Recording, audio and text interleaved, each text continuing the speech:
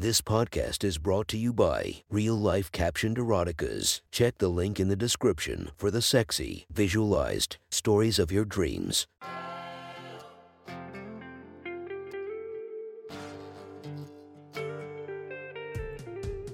Welcome to my sexy stories. Enjoy your night or the start of your day, spiced by our imaginative story.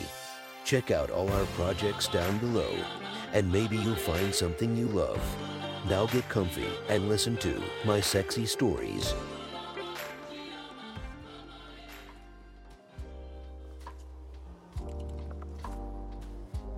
The next story is posted by user Creeran100091 from r/erotica.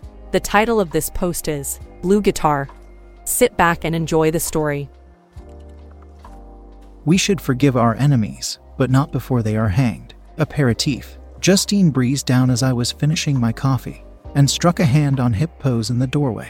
You like? She was wearing a new blouse, a cross between pink and pale orange. Lovely color. First time I've worn it. It's called Autumn Rose. This year's color. I can see it now. It's exactly the color of, well, that colored rose. Her pale blonde hair was up in a bun, ready for work. The ensemble was completed with a straight gray business skirt, an inch above the knee, bare legs, and gray shoes. Under the new shirt was a plain soft bra. The white material was very thin, and there was a clear nipple shape, though not overt. She looked fabulous. I've always liked her to look sexy, so I approved. I went up to brush my teeth and heard a beep. It was Justine's phone, on our bed. Idle curiosity made me look at the message. The title was so short, I didn't even need to open it. It was from Office and said Kako Vin. Intriguing, I tossed it back on the bed. While I was flossing, I heard her in the bedroom, and when I'd done, the phone was gone. That Friday afternoon I got a phone call at work. John Edge. Johnny, what are you doing tomorrow? Denny's. When are you going to stop calling me Johnny? You know I hate it. Sorry, mon ami. I forgot. You're forgiven. The answer is I'm not doing much. Justine will be at the hairdresser most of the morning. Perfect. Please come and see me at the restaurant. Which one? I'll be at Blue Guitar. Denny's has been my friend for decades. He's a bit on the short side in French, so the pronunciation is the same as in the Blondie song. We met at secondary school, and we're both fans of a certain Birmingham-based band. Still are. Like many mild-mannered men, I have a vicious streak, usually well under control. But one incident at school tipped me over the edge. We were waiting for our French class teacher to arrive, and some of the kids were taking the piss out of Denny's. They were chanting we mocking his French accent. Then one of them punched him in the balls, as if to illustrate how amusing he was. Denny's dropped to his knees, clutching his groin. The bully sat on his chair and looked innocent, while the rest scrambled away. I walked up to the boy, Graham Lane as I recall, and opened his desk. Look, I said, as he looked at his textbooks. I pushed him down into the open desk and slammed the lid down onto the back of his head. The classroom went quiet. Then I did it twice more and returned to my own place. Graham sat up, blood streaming from his broken nose. Clutching his face, he rushed for the door, opening it as our French teacher came in. What happened? Asked Mr. Patrick. For a while no one answered. Then one of Graham's cronies replied. He had a nosebleed, sir. To this day, Denny's thinks he still owes me. Today, he has 7 restaurants across the city. Sir Lammer was his first, and 7th Sojourn the most recent. If you haven't worked it out by now, you never will. They each have their own style, but are all French. Justine and I don't patronize them much these days, but when they first opened, I visited every one. My favorite has always been the 3rd one. It's less French than the others and has a blue guitar on one wall. Denny's Morris took a few shortcuts on his way to the top, and he is at the top.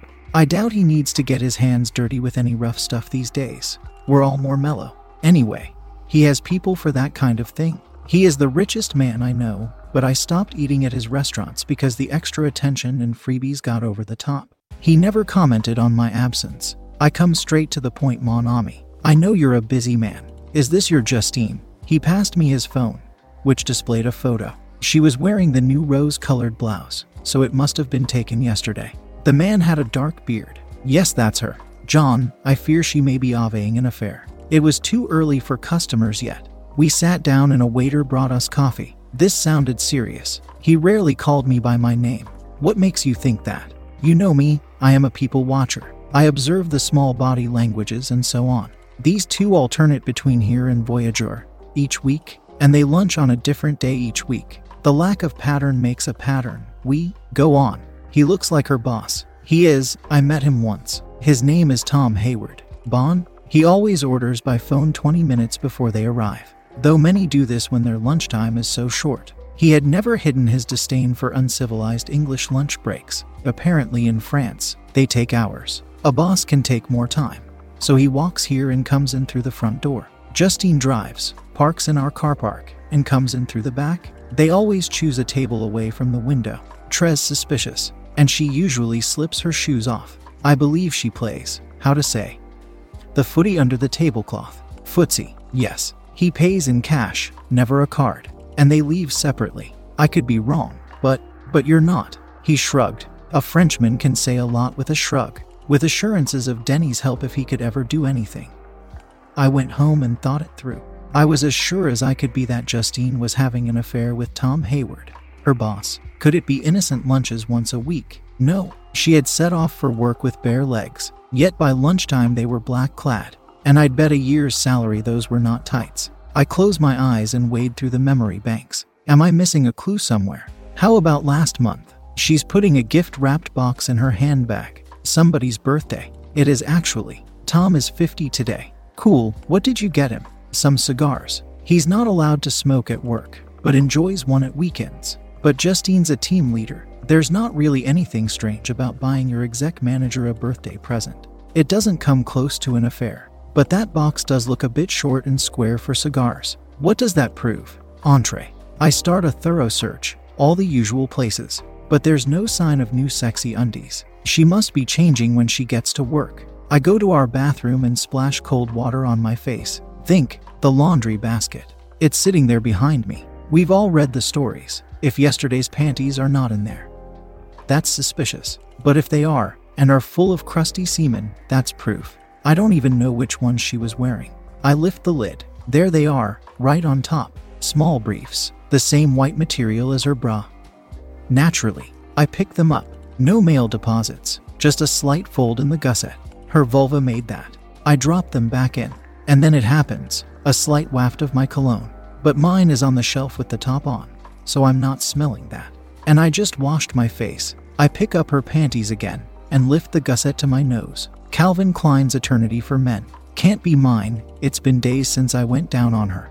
I close my eyes, my imagination runs riot. Justine is with a man? On an office desk. She takes off her panties and opens her thighs. He drinks from the furry cup. They have sex, and when they're done, she cleans her vagina, puts the panties back on, and comes home.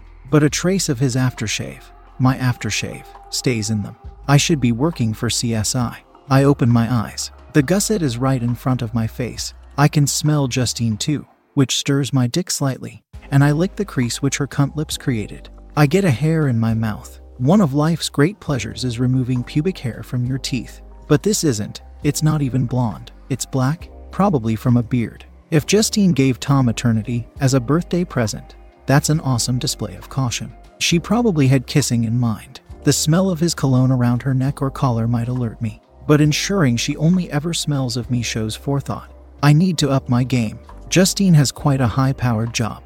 There's a line manager between her team leader position and Tom, her exec manager. Not long back, her company was sued by a disgruntled employee who won their case. Now they've gone to town on health and safety, and Justine is heading a group in the H&S department.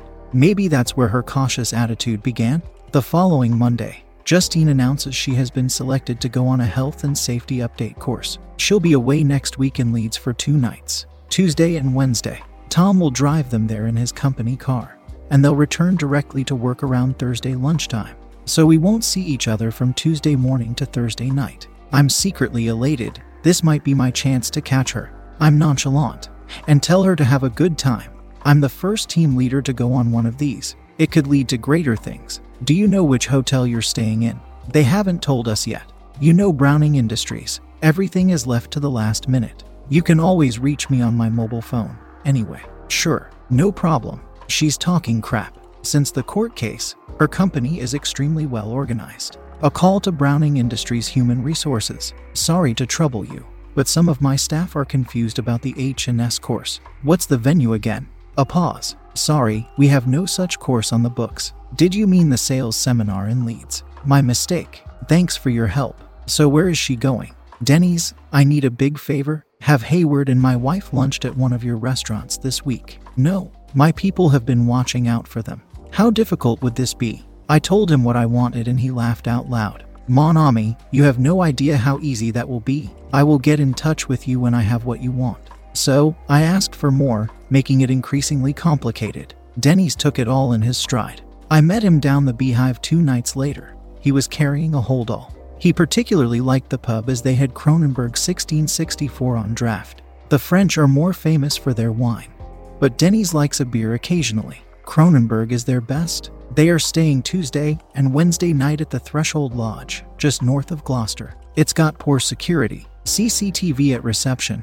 and in the corridors. That's it, nothing in the car park. Here are all his keys. Gloucester, that's barely an hour away. Denny's, this is awesome. I know you must keep trade secrets, but how on earth did you manage to get these? Give me a clue.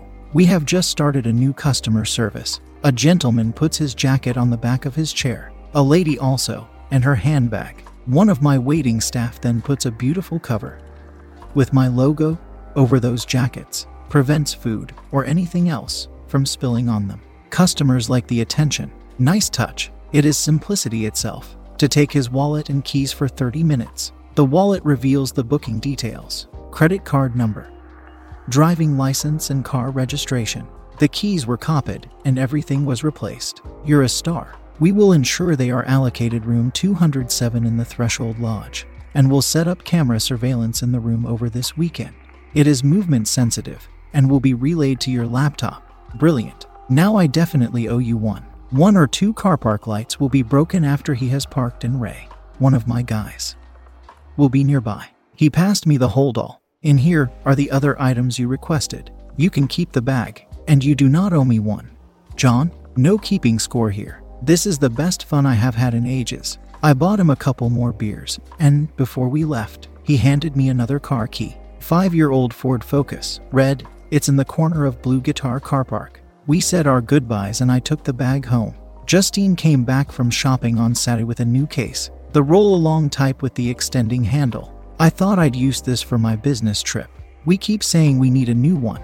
It doesn't look very big. It's designed to be used as carry-on luggage if we fly anywhere. It's more than big enough for 2 days. She left it in the bedroom and I sneaked up to have a closer look while she was preparing dinner. It was locked. I shook it and could hear something inside. It sounded like paper. In her handbag, I found the bag's receipt and called the shop where she'd bought it. Hi, my wife bought a case from you today. She's locked it and forgotten the combination.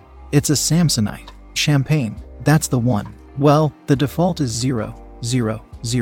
But we did show her how to change it. If she's changed the code and forgotten that, we cannot help, I'm afraid. She hadn't bothered to change it. Inside were packets of stockings and sexy thongs. What should I do? I could remove her new purchases just before she left. I could take everything out, come to that. Or I could leave it all and change the combination at the last moment. 317 would be appropriate. It reads lie upside down. But in the end, I did nothing and went down to dinner. The night before she left, we had spectacular sex. I used plenty of lube and fucked her up the arse. Our anal sex is usually fairly gentle, but that Monday I was brutal. It's best with Justine on her back so I can see everything. I pushed her knees up to her shoulders and pounded away, expecting her to ask me to take it a bit easier. But she reached round her buttocks, yanked them wide open, and arched her back till it came off the bed. It didn't take me long. Maybe Justine likes it rough with Tom, and maybe I'm just getting a pity fuck before she lets Tom in her brown eye for 2 nights. Who cares? An arsefuck is an arsefuck, right? Might as well make the most of it. There won't be many more. I shoot into her bowels and she goes to have a shower. She usually does after anal, and stays in there a long time. Tom picks Justine up on Tuesday morning. It's far too early for a trip to Gloucester, of course, but they're supposed to be going to Leeds, aren't they? I make sure I stay well away from the door and windows, so he won't see me. I happen to check the bathroom cabinet after they've driven off. The anal lubricant is missing. Big surprise. At work, I check their progress on my laptop several times during the day. They have sex once, as soon as they get to the room. Justine gives him a nice blowjob to get him hard. Then they get down to the main event. Straightforward missionary sex, though she is wearing new red stockings. Perhaps she's saving her arse for tonight. I don't know where they go in the afternoon. What can you do in Gloucester? I retrieve the anonymous Focus after work, drive down there, and park where I can see his car. It's getting dark. On the laptop, I watch them on the bed again, but they only kiss and indulge in some groping, then presumably go to dinner. While I'm watching and waiting, nobody comes out to the car park. I'm the only one who hears the tinkling sound as one of the lights goes out. The one nearest Tom's BMW. I put on my gloves, raise the hood on my jacket, and unlock his door, then place my new purchase on his driver's seat. I return to my own car and check the laptop again. They come back to the room and Tom strips and lies on the bed naked, playing with his dick. Justine leans over him and gives him a deep kiss. It lasts about a minute. Then she turns her back on him and bends over, stretching her buttocks apart. He sits up and sticks his face in there. I can't see, but there's no doubt where his tongue is. Good luck up there, mate. I mutter. The scene is not turning me on. It's making me angry. But there is a certain element of pleasure imagining his tongue. It's wriggling around where my dick was unloading less than 24 hours ago. When he's had his fill, he picks up the lube, sliding his fingers under her cunt. He thrusts a thumbful up her shitter. He's probably scratching her clit at the same time.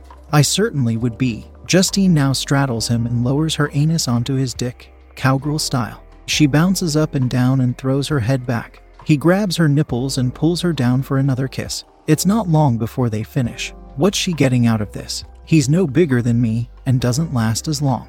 It wasn't particularly rough, and I don't think she had an orgasm.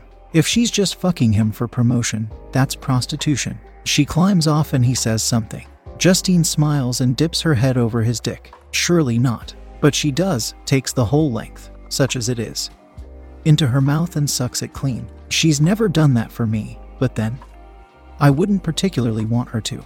Even if she had an enema, it must still taste shitty. As expected, she now heads for the bathroom. She'll be in there a while. Game on, gloves on, hood up. I run up to room 207 and rap on the door. He's wearing very little when he opens it on the chain. He doesn't know me. What is it? Mr. Hayward, come quick. Someone's trying to break into your car. The police are on their way. He rushes out in his toweling robe and hotel slippers. I slip into the room and superglue the bathroom door shut. Justine is singing in the shower and doesn't notice. Then I stuff all their clothes into both cases and put them by the door. A final look and there's nothing of theirs in the room, except the anal lubricant, which I leave on one of the pillows. When I get to the BMW, Tom is coughing and lying halfway through the driver's door. A shadowy figure stands next to him, holding a can of mace. Sitting in the car, hands on the steering wheel, is a male sex doll. It's wearing an old sweatshirt and nothing else. Ray and I maneuver it sideways. It's still in the driver's seat, but now its legs are dangling out of the driver's door. Then we manhandle Tom's groaning body so he's kneeling. I force Tom's mouth over the doll's anatomically correct erect penis and remove his robe. My accomplice moves its hands on top of Tom's head. Then I take some photos with my phone. You'd better make yourself scarce now, Ray. You really don't want to witness the next bit. He shrugs and squashes the hotel robe and slippers under his jacket. Next, he disappears towards the hotel to remove the hidden cameras. Tom starts protesting and tries to get up. I check there's no one else around and position him with his shoulders outside the car. Then I slam the car door, trapping his head. It makes a satisfying crunch and Tom goes quiet again. I open the door slowly. He still appears to be gobbling the mannequin, but looks unconscious. There's blood pulsing out of one ear. I slam it twice more, just to make sure. I take the cases back to the Ford and check my haul. I take all her cash, and all his. I don't really need it, but their luggage may turn up one day. Better if this looks like a robbery. Everything else is put back in the bags and I leave. No police cars around though. Maybe they're not coming. I haven't gone far when I find a quiet spot near a river, probably a tributary of the Severn. I throw Justine's case in and watch it float a short way before I sinks. Just outside Hereford, an unlocked builder's skip swallows Tom's bag. When I return, I park back behind Blue Guitar. The hoodie and gloves stay in the car. I'm sure Denny's will find a use for them. Then I post the Ford Focus keys through the restaurant front door as agreed. It's getting late by the time I get home, but there are still things to be done. First off, I send a message to Justine. Hi baby, not heard from you all day. Are you okay? How's Leeds? Is your training going well? I watched that night's World Championship snooker, which I'd videoed while I was out, so it's even later by the time that's over. Then I wiped the tape clean, put it back in the player, and set it to record a late movie. Time for bed. Dessert. The story made the papers, but not the TV. The police are mystified, as the crimes make no sense. CCTV shows a hooded figure luring Mr. Hayward out of his room. The man then enters and steals 2 bags. Someone, presumably the thief's accomplice, severely assaults Mr. Hayward. But why? He was naked, so had nothing to steal. And what is the relevance of the sex doll? Unfortunately, Mr. Hayward is in intensive care and in no position to shed any light. The door of 207 was left open and the accomplice, also hooded, is seen entering. But it is not clear what he does, as he leaves empty-handed. Possibly he just returns the robe. But, again, why? Some time later, an unknown woman, wearing only a towel, is discovered in the bathroom. It appears the second intruder may have glued the door shut. She deepens the mystery rather than clarifies it. The papers hint, but do not confirm, she may have been sexually assaulted, though later, she is reported as being the wife of someone who was not Mr. Hayward. His condition is described by the hospital as serious but stable. He has a brain bleed and is in an induced coma. He has lost one ear. Poor chap. The police informed me that the naked lady was my wife. When she finally made it home, I made a great play of being shocked at her affair, as I put 2 and 2 together for the first time. She packed her belongings and moved out on Sunday. If I could get rid of her without using the footage of her infidelity, so much the better. I'm still not sure what to do with the photos of Tom giving the doll a blowjob. Maybe nothing. The police suspect me, of course, but I claim I was watching the snooker all night. Of course I know who won. My phone message to Justine speaks of my innocence. Well, of my ignorance anyway. And 3 of my neighbors confirm my living room light was on till late, and my Volvo never left the driveway. I know they're out there somewhere, but, to the best of my knowledge, the bags were never found. Later, my divorce came through around the same time as Mrs. Hayward's. It would not have been ethical for us to use the same solicitor, but we seemed to bump into each other several times. She's gorgeous. I called her when the decrees Nissy came through, and asked if she fancied dinner. Could we dilute our anger with a couple of bottles of wine? We went to Blue Guitar. Isn't life strange? Thank you for enjoying our podcast. If you feel like you want more of it, make sure to subscribe and be delighted with 5 or more episodes daily. Enjoy, and I'll see you in the next episode of My Sexy Story.